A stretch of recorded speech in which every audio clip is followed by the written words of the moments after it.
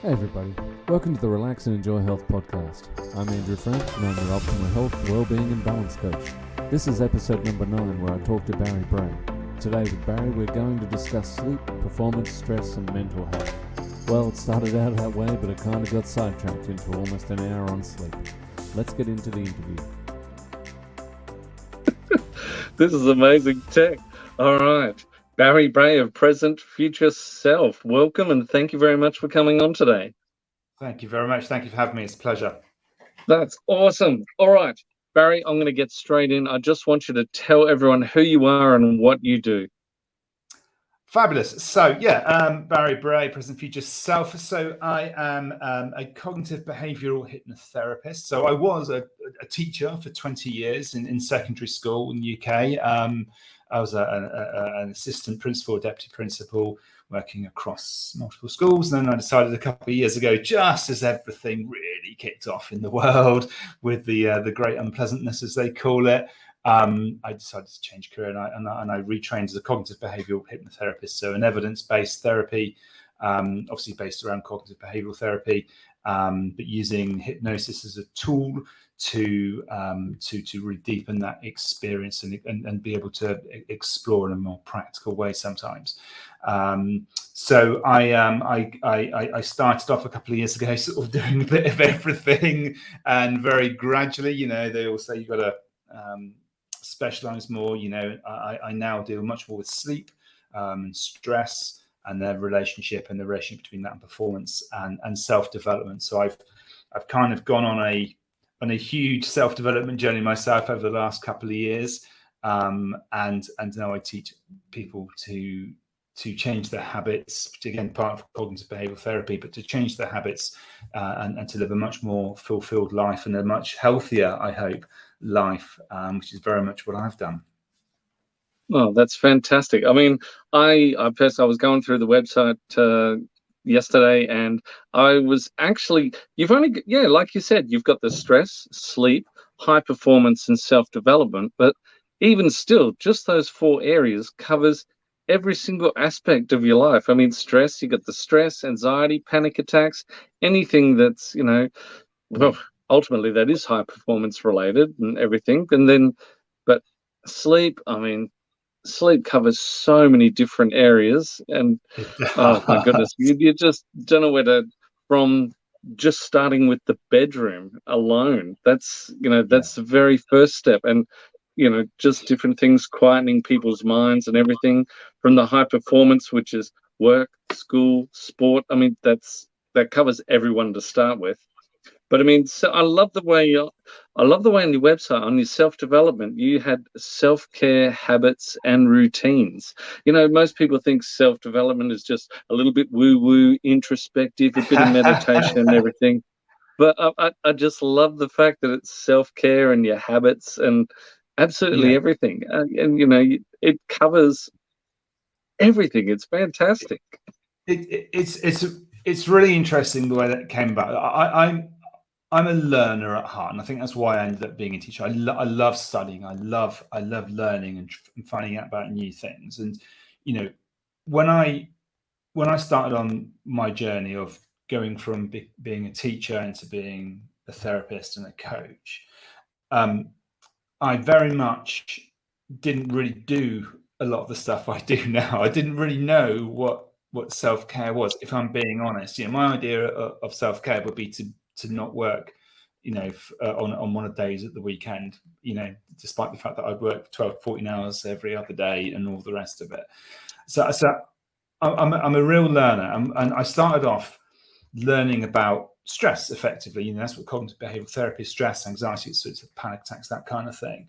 And the more I looked into it beyond the training that I did with other training courses and reading and doing my masters and all the rest of it, the more I realized that actually stress is not, it's definitely not a solitary thing. The link between stress and sleep is really quite acute and really, really interesting.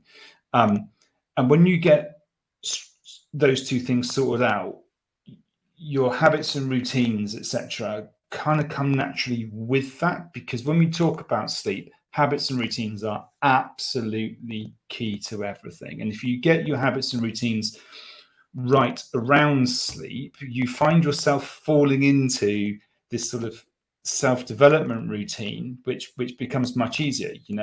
I do a lot of work with people who are very, very busy and in high pressure situations, jobs, etc. And one of the first things that most people say to me is, I don't have time to do a routine. I don't have time to sort out self-care. I don't have time. And it's great having been in that position, because actually that's what I would have said to you 3 or 4 years ago. I would have absolutely have said to that, I don't have time to get up early. I don't have to, blah, blah, blah. But what you realize as you do this is that actually you can't afford not to do it. It's such a fundamental part of what we do and how we are. So when I was doing my self-development, I guess it kind of came first. I started changing myself and what I do and how I do it, simply to become healthier. When I changed my career, it was because I didn't want to be an old man when I became an old man. I could see the way that my health was going, both physical and mental health, having been for 20 years. And I thought, in 10 years' time, is anything going to change? And if nothing changes in those 10 years' time, what am I going to be like? Am I going to be a healthy 25-year-old, 35-year-old? Just joking.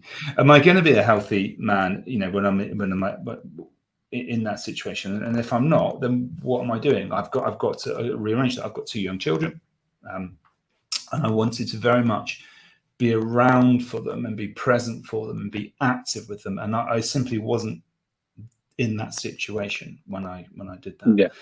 So I started to really look after myself, and that changed with my very first things that I did was I started to think about, okay, the times that I can actually fit something in with no one being around, without building my business, without having family commitments, without commitments to other people and all the rest of it.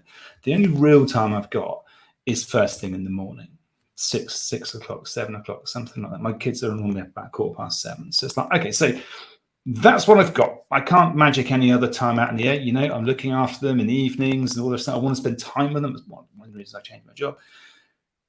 So I just decided that the 6 o'clock to 7 o'clock hour would be my hour, would be the Baz hour, when I would do stuff that I wanted to do that would make me fit and healthy and all the rest of it. And I simply started off experimenting. Okay, what do I do in that hour? How can I become more healthy? Do I, do I run, or do I read? Or what do I do? I did a load of reading, a load of sort of experimentation, and I worked out a nice routine, which is pretty solid now, Monday to Friday. I don't do it as much on weekends because I don't have as much time because I've got children. But I have the Monday to Friday where I'm up at 6 a.m. I get 5 minutes, 10 minutes outside in the air, getting light into my system, which comes back to the sleep thing. I drink a litre of water.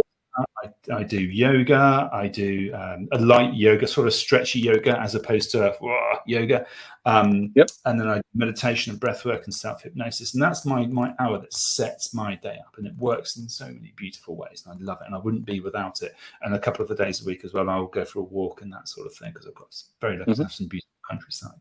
But when you start to commit and diarize, and I'm the sort of person that has to diarize these things, otherwise it just won't work. I diarize going to the gym, otherwise I just won't do it. I won't find time to do it. I'll just try and fit it in, and half the time it won't happen because I'm always busy doing things.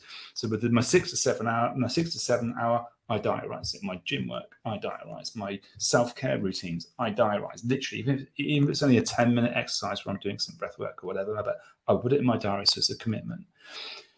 So when you start to get into that zone of making these commitments and intentionally thinking about what it is that you need to do to make yourself fit and healthy and happy, and it's different for different people. My routine isn't going to work for everybody, and in the same way as others won't work for me. But when you do that, and when you experiment with it and play with it, which is what I've done for the last 2 years, and I just love it. I love it. I've tried all sorts of different things. But when you find that combination that works for you, your health just takes on a different level. And I'm in a totally different situation to where I was 18 months ago. I've lost 2 years ago, so I've lost 10 kilos. Pretty good. That's all. That's all that middle-aged spread stuff. That's all that middle-aged spread stuff that's come out. And I did that, but I actually lost that initially without going to the gym, for example. So it's you don't need to half kill yourself in the gym trying to work out 5 days a week or whatever it may be, or 2 hours a day. That's whatever. Exactly right.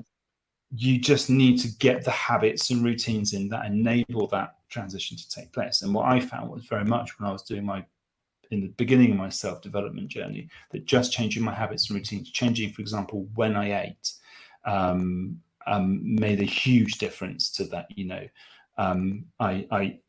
I didn't know if I could do it first. I'd never tried it before. So I did a lot of reading, and I listened to a lot of podcasts and all the rest of it, and did some proper research on some things like TRE, so time restricted eating. So eating in a smaller window.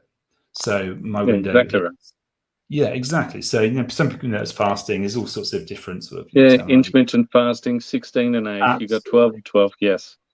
Absolutely, but just that whole fact of stopping eating at 6 o'clock, I did that 5 days a week, and I experimented with that. It used to be a bit later, and not eating breakfast. This is all it really is. I don't eat till midday, but just doing that made a huge difference to my weight and to how I was. When I combined that with the other getting exercise and stuff like that, walking and stuff like that. I was never a big gym fan, although I've sort of forced myself to do it now because I like the strength element of it.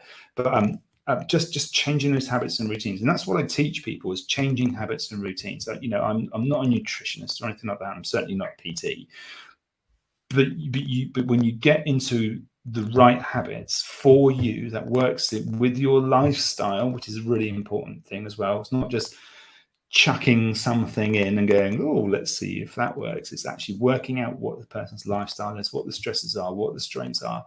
So working it with that and working through those other things, you have huge impact. And I know it from personal experience. I had a huge impact on my health. I'm in a much better place than I was.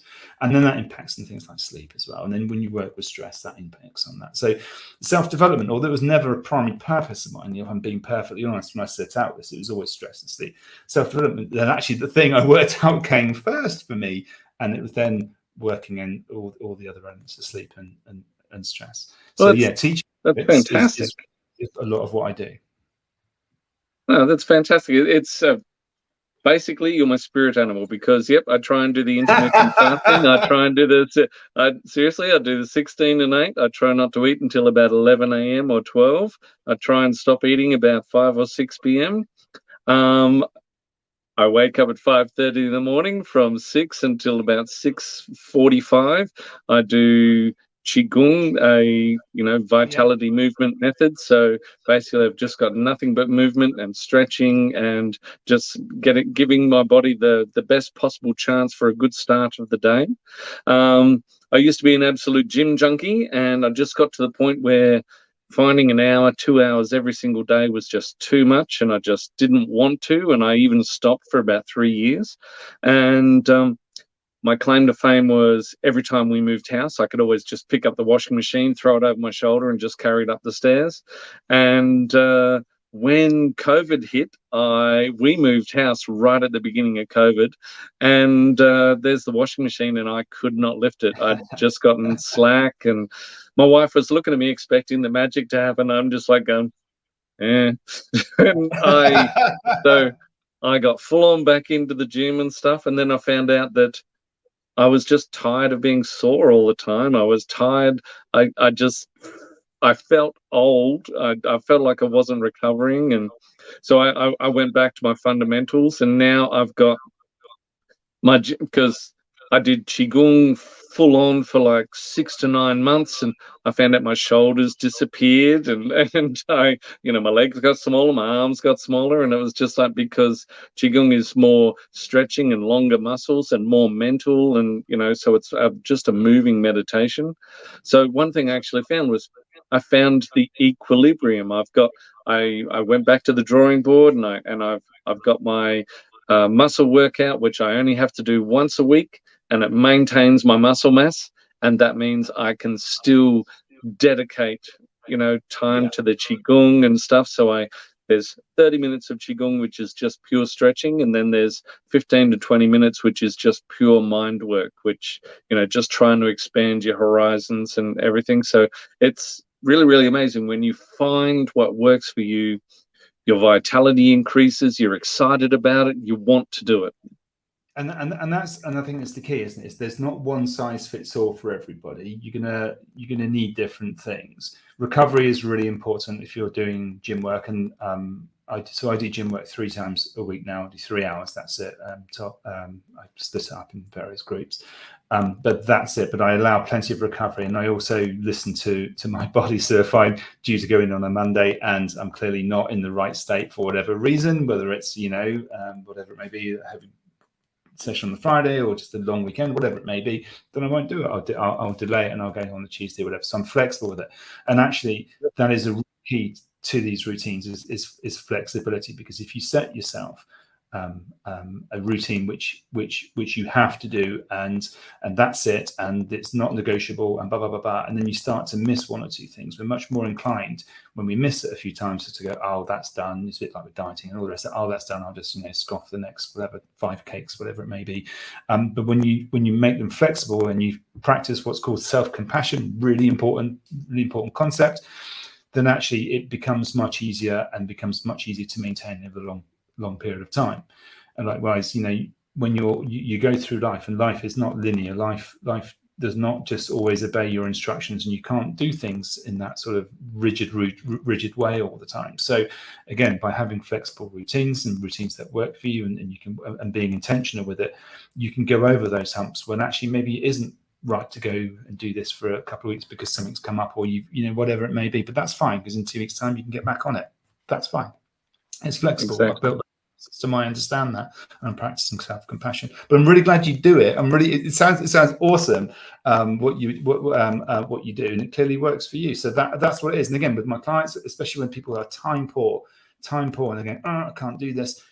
I do a lot of experimentation with stuff. It's not like it's not necessarily an exact science. You go do this, and you sort all your issues. Oh, that's right. But it just comes back to what can you do? Encourage fun with it, because actually that's what it is. It should be fun. That's where you're going to maintain it over the long term. That's it. I mean, the only diet and exercise program is the one that actually you can keep doing. Yeah, absolutely. Because 100%. They're all going to work. They're all going to work. And I think you need to shift as well from the mindset. I really don't like the word diet. I really hate the word diet, in fact, because simply it implies something that's a sort of a special thing that you have to do, rather than a thing that you just do. So when I look at, for example, my habits and routines, you could say my TRE is a particular diet, particular way of eating. I just see it as that's what I do. My mindset is it's not a special thing. It's just the way I operate. Like whether I drink or don't drink milk, or whether I drink alcohol or don't drink alcohol. It's just the way I live my life. And so it's not a special thing I do. It's just what I do. And therefore that becomes sustainable, rather than I've got to, hit 1,500 calories a day and that's it, or whatever it may be, or I've got to X, Y, Z.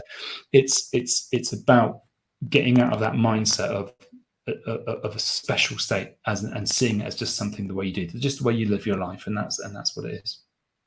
That's fantastic. It's just a whole lifestyle change.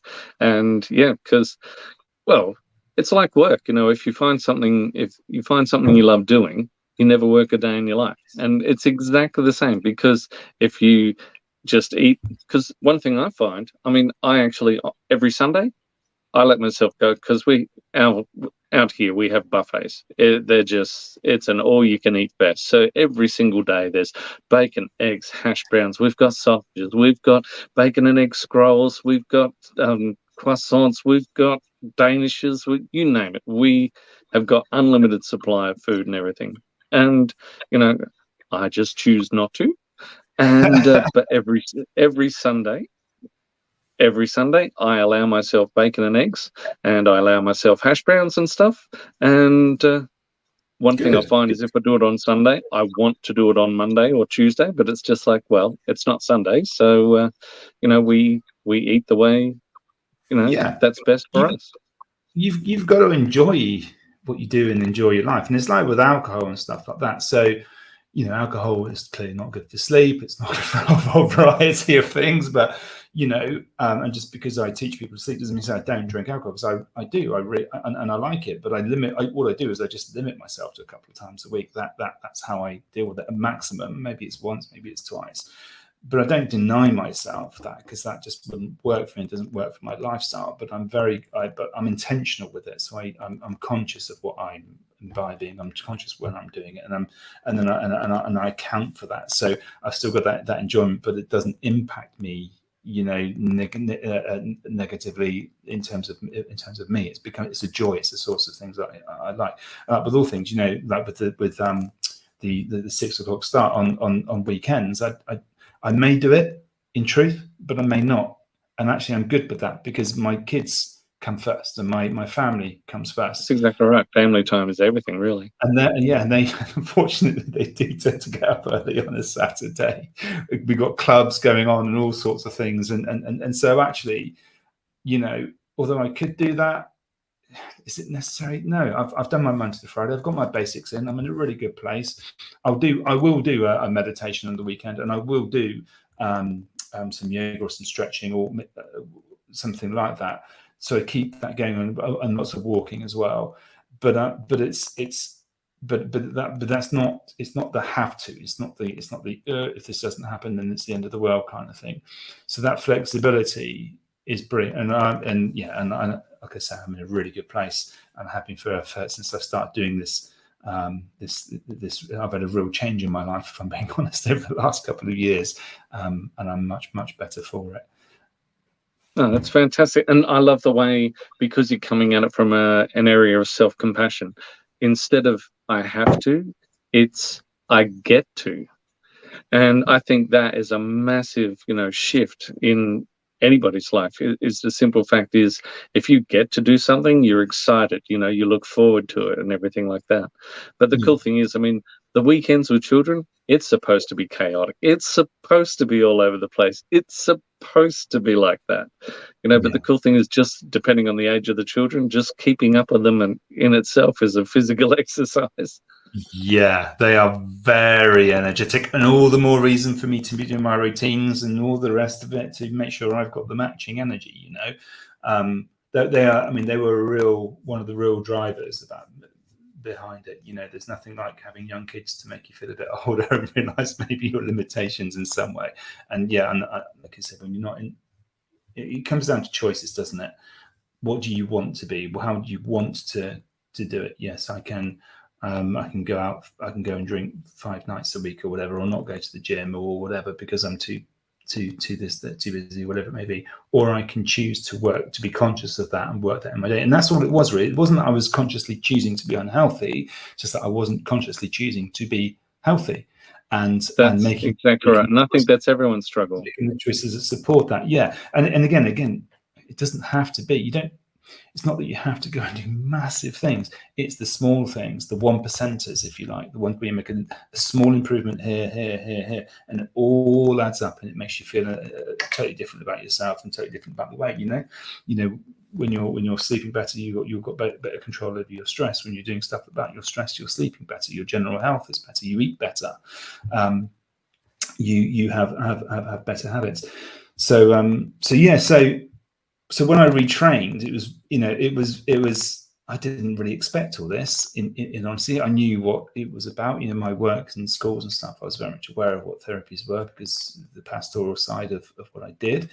But I didn't realize it was such a profound impact on the way I lived my life and viewed myself. I kind of thought, I'm changing jobs and I'll be able to take more control of my time and do what I want to do, etc. But the fundamental of me as a person, health and all those sorts of things, I didn't think it would impact me in that way. So I got my money's worth, not just with the qualification and the study and all the rest of it, but with me as a person. That's fantastic in the way, because strange enough, as we speak, my wife is actually in Noosa in Brisbane at home. She's in her second week of her 3-week course with Alistair Horscroft with NLP and hypnotherapy. So she's getting her certification and everything. So we're currently looking at everything NLP and hypnotherapy at the moment, and just the changes that it can make. And so she was talking to me on the phone this morning, and she welded my hand to the table, and I was just like, yeah, great, thanks for that. And so she was quite pleased and chuffed with herself. But yeah, it's just the mind is just an amazing thing. You know, we've been learning more and more about it over the last few years. Yeah, it is. And the hypnosis is very interesting because it's really misunderstood. It's really misunderstood. Everyone thinks it's getting up on the stage and being made to dance like a chicken or whatever it may be. And actually, hypnosis is just an extension of our natural state.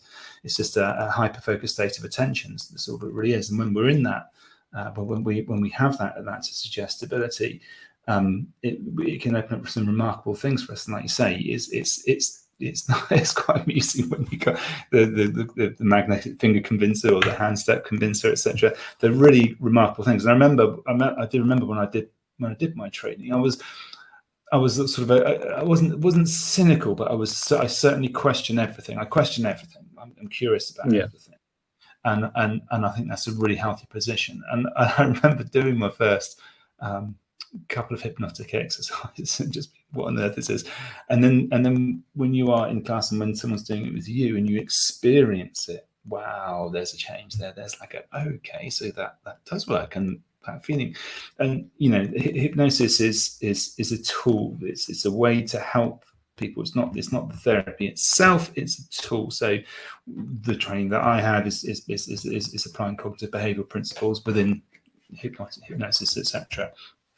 And it also covers things like suggestibility when you do exercises that aren't necessarily hypnotic, but involve you focusing your attention maybe on breathing or on concepts or whatever. Again, when you experience things like that, you understand the power of the mind and the power of suggestion, the power of self-talk, what we tell ourselves becoming our reality rather than what reality is, whatever reality in those. So I think hypnosis is and hypnotherapy. It's an really interesting area that we're still understanding, even though there's a lot of it's been around for a long time. We're still understanding how it really impacts, how it really works, and the sort of the benefit of hetero versus self-hypnosis, for example. Hypnosis whether done by me or self-hypnosis, when's the best time to teach that, how that can impact on you personally, and how that becomes a manageable part of your daily routine. I do a self-hypnosis routine every single morning. It only takes 3 minutes, and I vary that according to what I've got in the week in the day. But hypnosis is really fascinating, and it wasn't at all what I thought it would be when I trained. Wow, that's amazing. So when you went into it, you thought it'd be something completely different. Yeah, in truth, I wasn't quite sure why. I can't remember thinking it would be this or that. I was just very healthily cynical about it. Before I signed up for the course, I did a load of research, as I do with these things. I always do a load of research, and read up on what it was. And there's a lot of conflicting stuff out there. This is the whole state versus non-state argument. State, are you effectively under the control of somebody else, the hypnotist, or is that actually something where you are in control, which is clearly where the evidence is. But there's a lot of misinformation out there. It's hypnosis is something where the individual is in control. I can talk to people when they're in hypnosis. It's not like they're under and all of a sudden, they're doing everything you say, or the person's doing everything you say. It's just a way of utilizing the imagination, is what we do in cognitive behavior. Really utilizing the imagination to look at various scenarios and seem to explore possibilities. But this idea of you're under someone else's control is just nonsense. It's a way that you allow someone to not allow, but the way you enable someone to really explore in a much deeper and a deeper level the issues that are concerning them, but obviously doing it in a very specific, trained way, if that makes sense. Not just going, no, exactly right. I just love, because in Qigong we have because they know about the altered states of consciousness. They know about our conscious mind. They actually call it the monkey mind, because it's just jabba jabba jabba jabba jabba jabba jabba jabba jabba, and so they know that to calm a monkey, you have to give it a banana. So you have to give it a distraction. So if you can calm the monkey by giving it breathing to concentrate on, so I want you to just breathe in for 4 and breathe out for 4, and just get that happening, and just get that rhythm happening. And all of a sudden the monkey is now calm.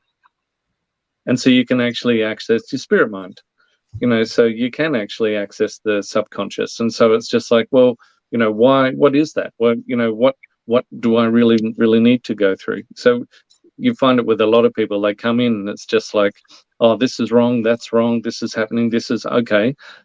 And I actually tell them, just take a deep breath. Now I want you to put all that emotion on the floor, take one step back, and now tell me, what is the actual problem? What can we do right now to fix this?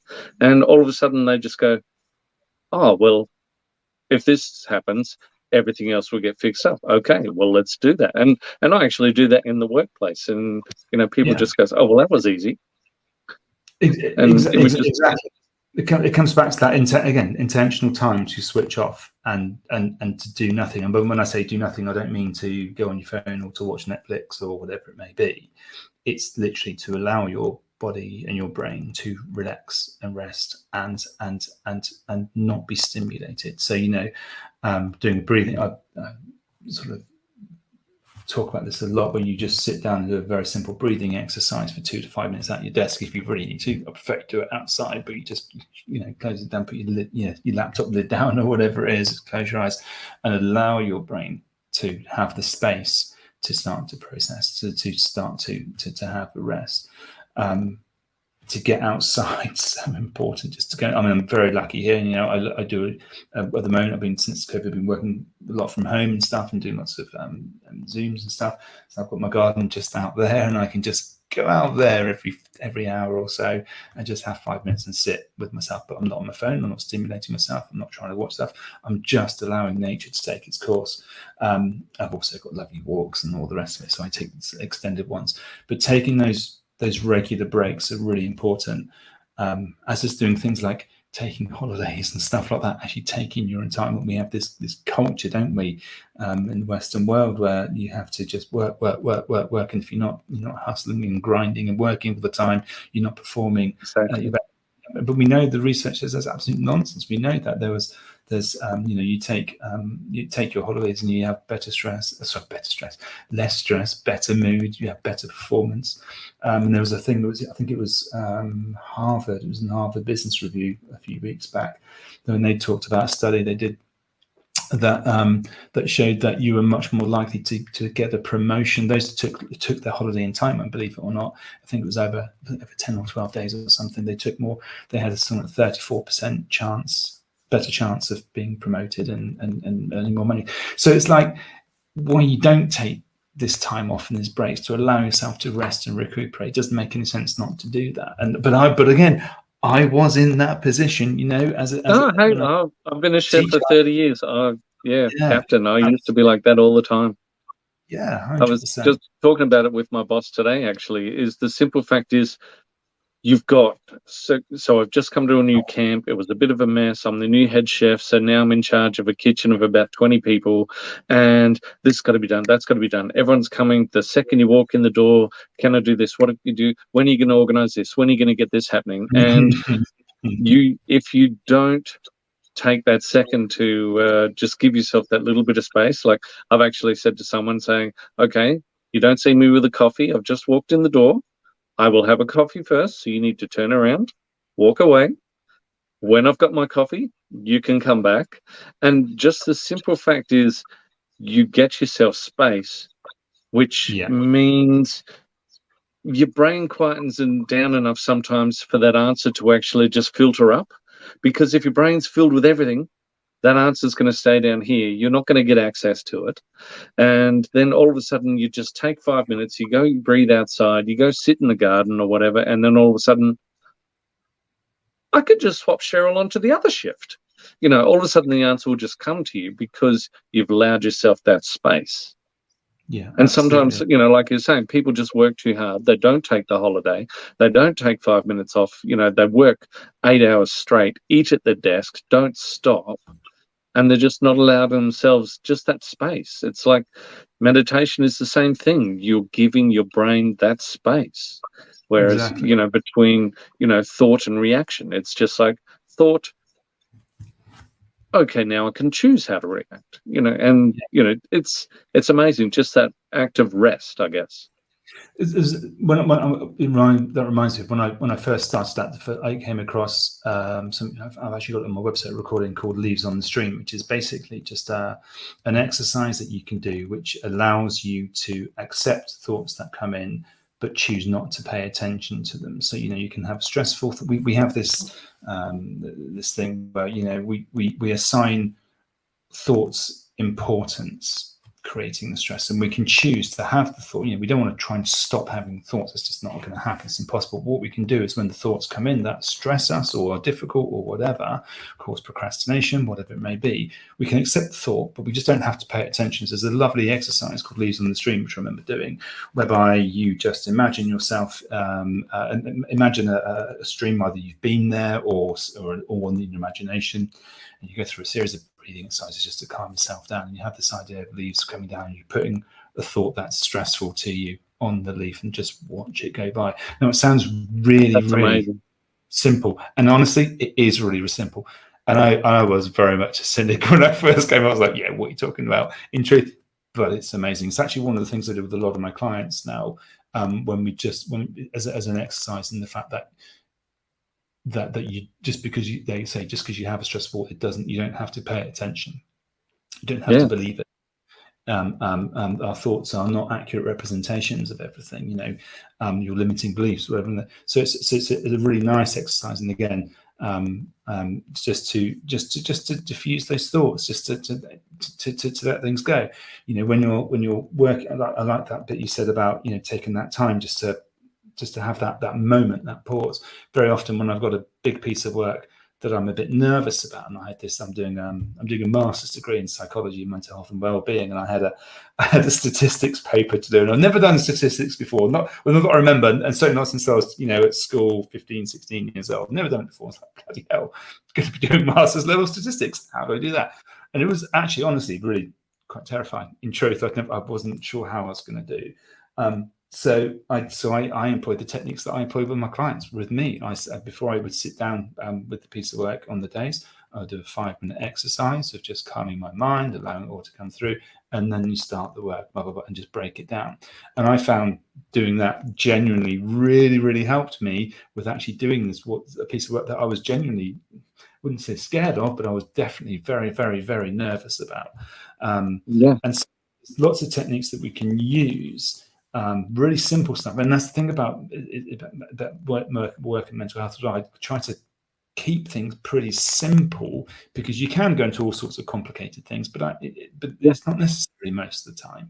When you just do the basics well, you get your routines right, you get your breathing right, you think about your breaks, your hydration, what you eat, your sleep, really, really key. When you get all those things right, and they're small habits, fantastic, bingo, off you go, you know.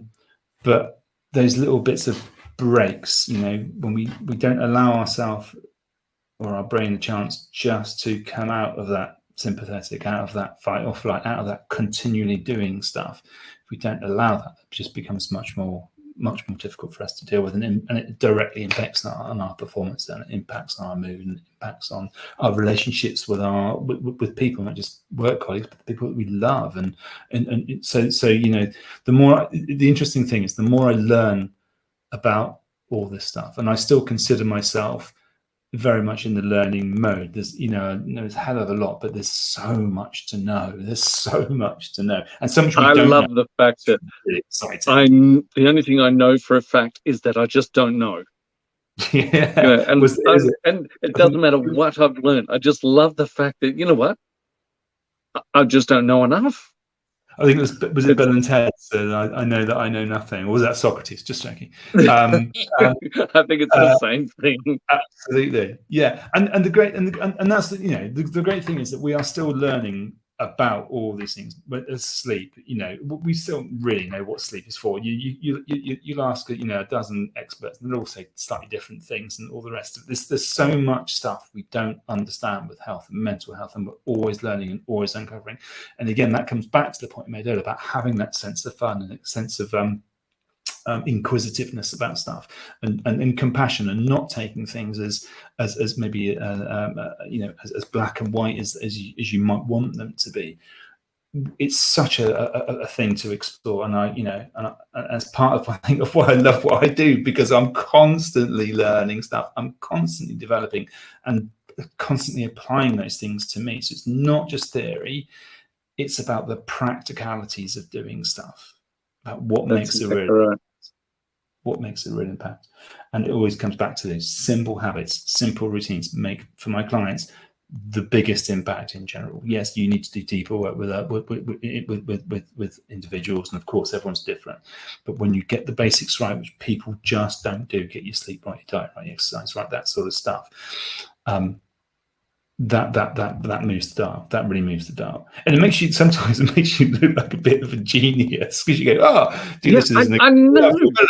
And it's just amazing. Like, if you could, like, there was a woman at work a couple of months back, and she came at me, and her boyfriend had left, her mum had died, the mortgage was foreclosing on the house and everything like that. She was just freaking out left, right, and center, and it was just like, okay, so what's the number one problem right now? Well, all this stuff's happening, and I'm just not sleeping and everything like that, and it's like, okay.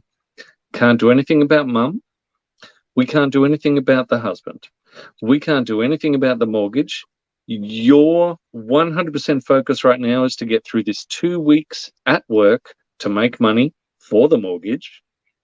The only way you're going to get through this 2 weeks is if we can make you function better. The only way to make you function better is if we can get you to sleep through the night, rather than wake up, your monkey brain's just giving you a hard time.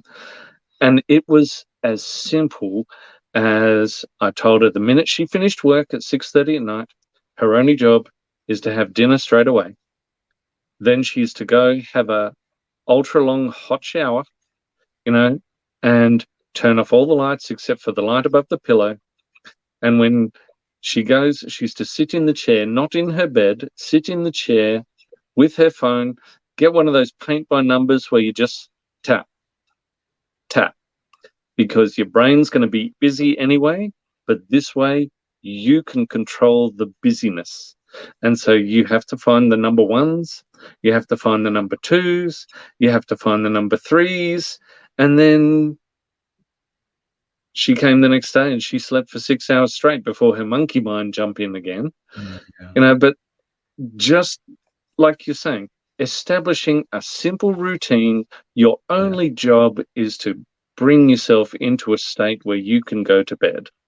And with sleep, it's really important, because your body, works on the circadian rhythm. There's roughly 24 hours, 24 hours, and about 9 minutes, they believe now, something like that, where your body wants regularity. It wants to know when you're going to eat. It wants to know when it needs to be releasing, cortisol or melatonin or whatever it may be. It wants that light cycle, the light and dark cycle. It wants to have all that in a consistent manner. And when you sort the consistency out, and that's actually one of the biggest things I've done for myself, is sort my sleep out, because I was always growing up not the greatest sleeper, and in my sort of early 20s and all the rest of it, early 30s, probably partying too much, in truth, and not getting any kind of regularity. And as I moved into what I'm doing now, and I set my routine, so I go to bed at the same time pretty much every night now. Certainly during the week I do that. On the weekends get slightly different. I give myself a slight thing, but I get up at the same time. So I get up at the same time, and now I don't use an alarm clock. I haven't used an alarm clock now for a year or so, because I've got myself into a routine and my body knows to wake up at about 5:45 to 6, regular as clockwork. I don't have to think about it. Yep. Even if I get a bit later, I'm still up at 6. Exactly. I account for all that. So when you're getting that consistency of going to bed at the same time, whatever that may be, and getting up at the same time, has a huge impact on the quality of your sleep. When you're getting that light in the morning, it's really important. One of the biggest influences is light, if not the biggest influence, is light on our sleep. getting lots of light in the morning, and that's why I go out first thing, 5-10 minutes, and get even if it's a bit grayer like it is today, unfortunately, get out there, get that light in, and when it comes to the evening, we dim the lights and all the rest of it, and we get the screens and before bedtime, so we're giving our bodies that signal that it's okay now. We're going to relax. We're going to get into that sleep mode. We're going to encourage the production of things like melatonin within the dark.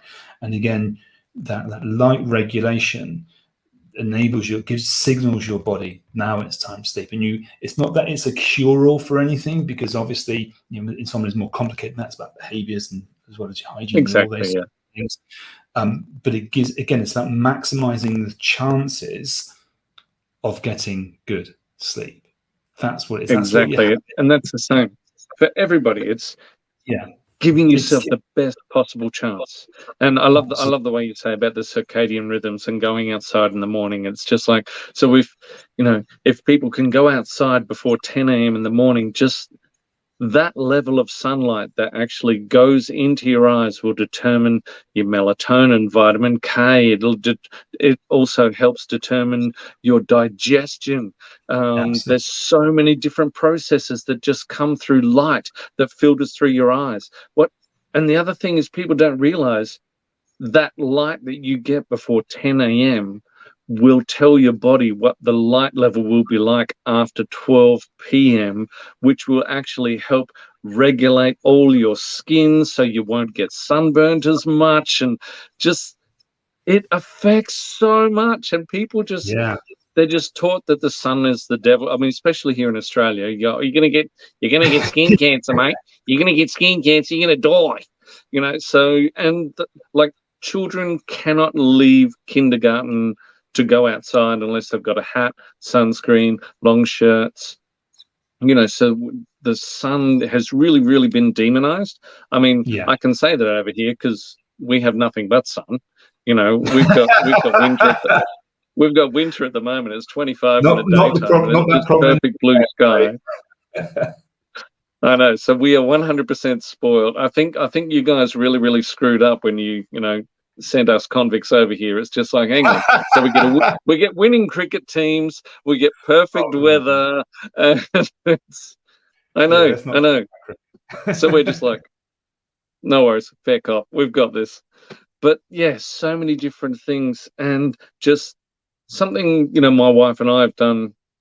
For so long we lived on a budget, and we would turn the lights off at nighttime because we didn't want to pay the electricity bill. But we've never had a problem sleeping. Our house is just lamps at nighttime and everything like that. I make sure my phone, and this is for everybody, please set your phones up to utilize the blue light filter when the sun goes down. That's a massive thing for all your electronic screens.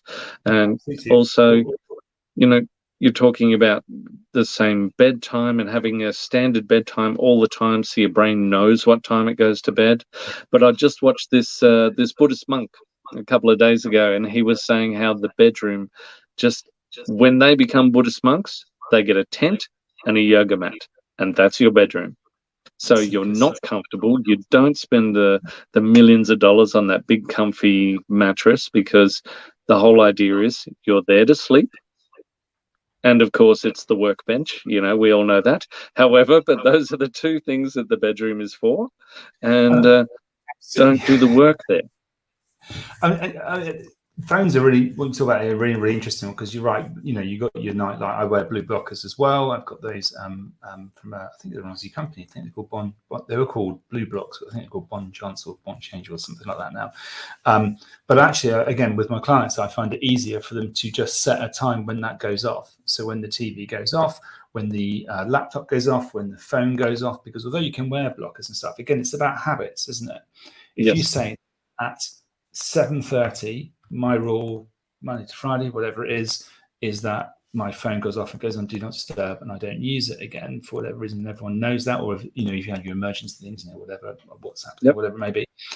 But if you have that then actually then you don't have to worry about things like blue blockers. It's just that's part of the routine. Again, it's it's that whole thing of getting yourself into a position whereby you're signaling your body to regularly in the same way to relax and get into that state. So if you just don't have them, have a time. So mine goes off at 8 o'clock. So that's it. 8 o'clock, phone, do not disturb, pop it away, don't look at anything. Again, with the laptop and stuff, that sort of thing. You can have night mode on your laptop and that sort of stuff. There's other things, but I just get rid of them so I don't have that as part of it. So I don't have to even think about it.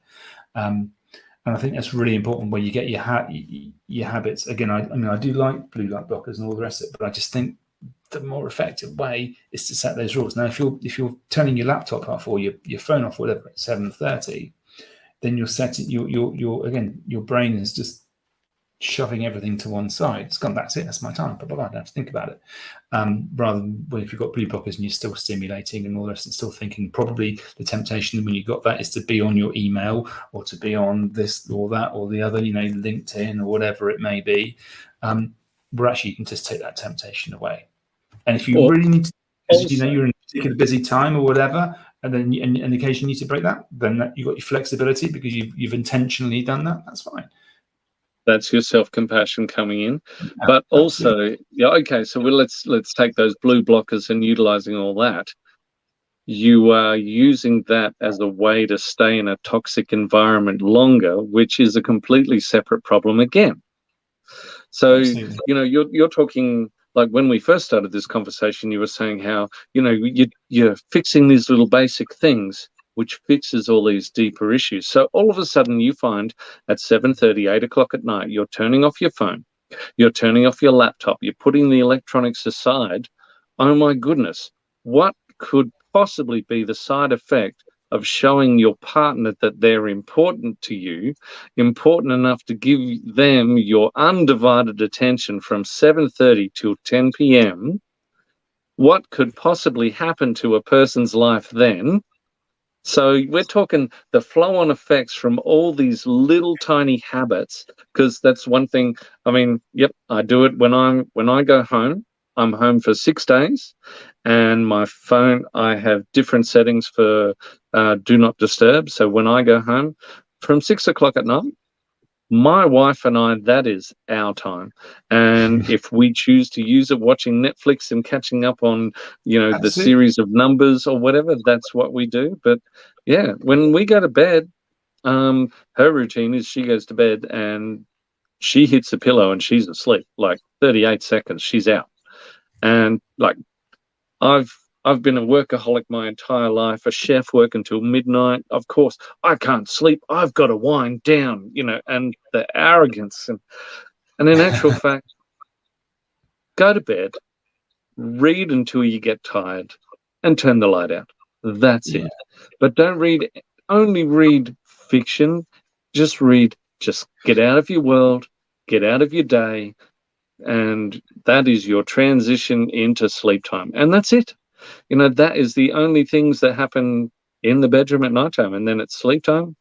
And then, we wake up naturally in the morning. There's no alarm clocks. Like, dawn is only just coming across the horizon. There's no light coming in the room, but there's no reason to wake up other than the fact is it's time. Yeah. Your body's going to tell you when to wake up, but when it's had that, if you're getting your habits all right, you've got your chronotypes. You could be a more inclined morning lark or a night owl, or somewhere in between. You could be inclined, to go to bed earlier and get up earlier, or go to bed late and get up later, and that's fine. But you're allowing your body to find that out.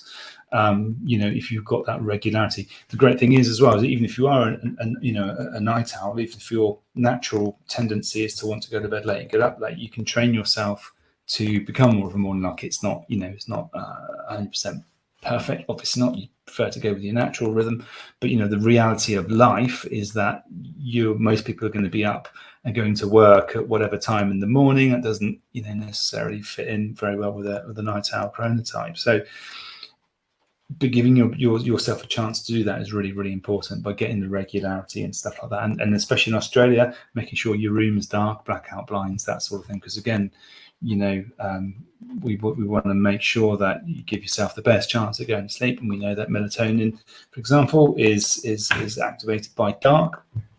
lack of light, and that's what's part of what helps you get to sleep in the first place. And it's mostly reduced in the first sort of 60 to 80 minutes or so of your sleep, and so you want to make best use of that. And there was interesting research done by Harvard on things like blue light and blue light suppressing melatonin, and it's something like, if I remember off the top of my head, it's something like that every hour that's on, it suppresses melatonin risk by 30 minutes. If you've got it on before you go to bed, everything that's all there, you delay the melatonin. That makes it much harder for you to go to sleep. Makes it much harder. Then has the knock-on effect with your sleep stages and when you're getting up, etc.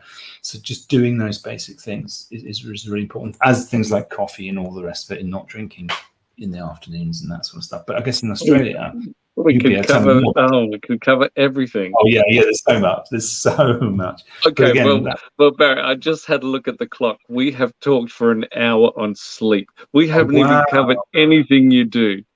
That's all right. It's good. Okay, so everyone, while you're listening, just remember caffeine is a half-life of 6 hours. So that way you need to make sure you stop by about 3 p.m. in the afternoon at least. This is just incredible, Barry. But okay, if you don't mind, we're going to get you to come back and we're going to do more of this because we can cover so many different things. We can talk about sleep for 1 hour. So we haven't even discussed what your clients' biggest struggles are. How do you help them overcome them? We're on question 2. We're on question 2. There you go. I must stop talking so much. This is fantastic.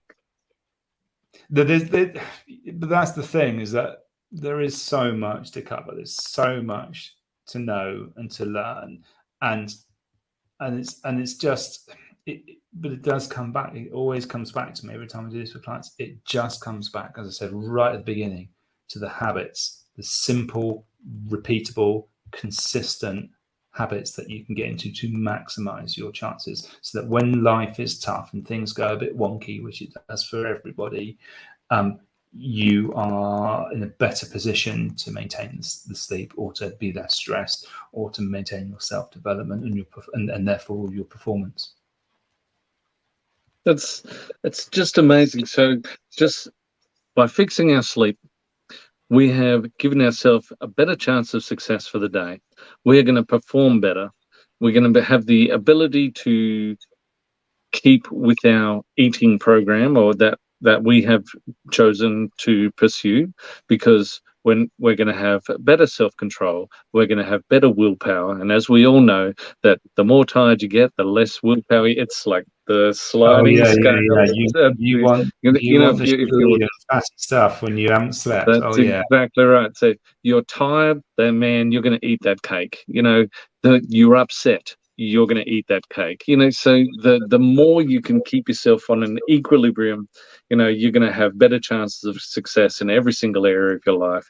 The flow-on effect, we're stopping electronics earlier. We're actually going to be able to spend time with our partner and actually show them as a priority in our lives. So that's going to develop and help our relationships with our partner, our children, and we're not only that, I mean, especially for yourself, Barry, so how old are your children? You said you have 2. They are 11 and 7. So one just about to go up to secondary school, and the other one. Okay, so 11 and 7. So number one, the 7-year-old still believes in Santa and magic and everything like that. The 11-year-old's peeking behind the curtain, and but the cool thing is, you're still the strongest man in the world. You're still amazing, and they see your example. The thing is, we can tell them whatever we want until we're blue in the face, but they see what you're doing on a daily basis. So this is the thing. And that role modeling is really, as I've learned again over the last 18 months, modeling the behaviors to my kids that I would like them to adopt, or at least consider adopting, which is always difficult because they have totally different needs when they're younger and all the rest of them, different developmental stage. But when you model that, it becomes easy. And that's what happened with the water. So I've always talked to my kids about drinking lots of water and how much we lose every night and all that sort of stuff. And so I was blue in the face and weren't taking it up at all. And then we started a really simple thing at breakfast time where I would give them a glass, which is about 300 ml of squash, and I would drink my water with them. And as soon as I did that, I'm not joking, they just get through this stuff. They get through this stuff all throughout the year now. And again, be the change that you want to see in your kids is a really powerful thing. And I'm very much an advocate of that. I'm very much an advocate of living the life that I am promoting. And so that's one of the other things, is that all these things that I talk about, I do. I'm not just telling you this is the advice. I do the whole 1 liter of water when I get up, and drinking 3 liters or more, depending on workouts and all the rest of it. I do the sleep. I do the diet, the eating properly, and all the rest of it in specific ways to maintain my lifestyle and all the rest of it. So I think that's it when it comes to my kids, and that's when I left teaching, etc. One of the things I wanted to do was be more present and be a better role model for them, doing that sort of stuff, which is actually relatively simple. It's not as hard as you think it is. They don't go to the gym with me, but I tell them that I've gone to the gym, and they can see, in fact, my body shape has totally changed in the last 6 months, in a good way. And so they can see that, and they are much more now inclined. They will be much more inclined to adopt those healthy habits as well as you. So again, being that change for my kids. I'm not perfect, far from it, and all the rest of it. But being that change has been a big help to them as well as to me. No, that's absolutely amazing, and it's so important that they see that growth, they see that change in you, but also the fact that you can keep up with them, and they're just or not like Terry's dad. Terry's dad has to he stops and he and they talk like that. They all know. So I mean, that's the fantastic thing, and a little bit jealous. All my kids are all grown up now, so I miss the young years. I miss being the strong man, So it's absolutely beautiful. All right, Barry, I think we might call it there. We might call that, and thank you. Just 100%, pretty much. We've covered sleep and just how it can change everything and just give you a better chance of success in your day. Yeah, it's one of the fundamentals of our health, and it is neglected, and it's not talked about enough, and certainly not talked about enough in schools and stuff like that. All right, so I'm going to jump all the way down to the very last question. What do you recommend for people to give them the best chance of success?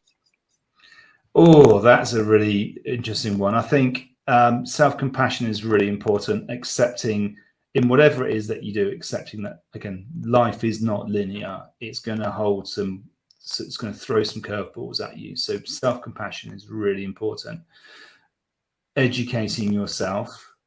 And by educating yourself, I'm not just mean going and collecting a load of facts and figures and all the rest of it. I'm talking about finding out what works for you and why it works for you, and utilizing that. So in a practical way. And the third one would be, I guess, would be just be consistency. Be as consistent as you can with especially with your sleep, but then wherever it is, whether it's using meditation practices or breathwork practices or whatever it is you're in, or yoga or your food, just being consistent with that and allowing yourself and your body to utilize it and make the best benefit of it. And they're probably, I guess, three of the easiest things to do, because they don't require massive investment in money. They don't require you to, be particularly rich or anything like that. They are things that you can do within your lifestyle if you choose to intentionally do it. Barry, thank you so much. You're literally a living legend, and I'm richer for meeting you today. Thank you so much for coming on. And you, Andrew. And can we organise something in a couple of weeks, and we'll cover one more item. Yeah, let's do it. We'd be happy to come back and chat with you. It's been lovely. Fantastic, Barry. All right, I'm going to press the button and it's going to kick us out into the cold. Have an amazing day. Thank you. Everyone who tuned in today, thanks for listening to today's Relax and Enjoy Health podcast with Barry Bray. If you'd like to know more about Barry, you can find him at presentfutureself.com. on Facebook and LinkedIn under Barry Bray. And I've been your host, Andrew French, for optimal health, well-being and balance. If you want the bullet points from today's podcast or even for some free resources, check us out at relaxenjoyhealth.com.au. If you've enjoyed this episode and you'd like to help support the podcast, please share it with others, post about it on social media, or even leave us a review and a rating. To catch all the latest from us, you can follow us on Facebook at Relax Enjoy Health. But for now, stay sane and have a great day.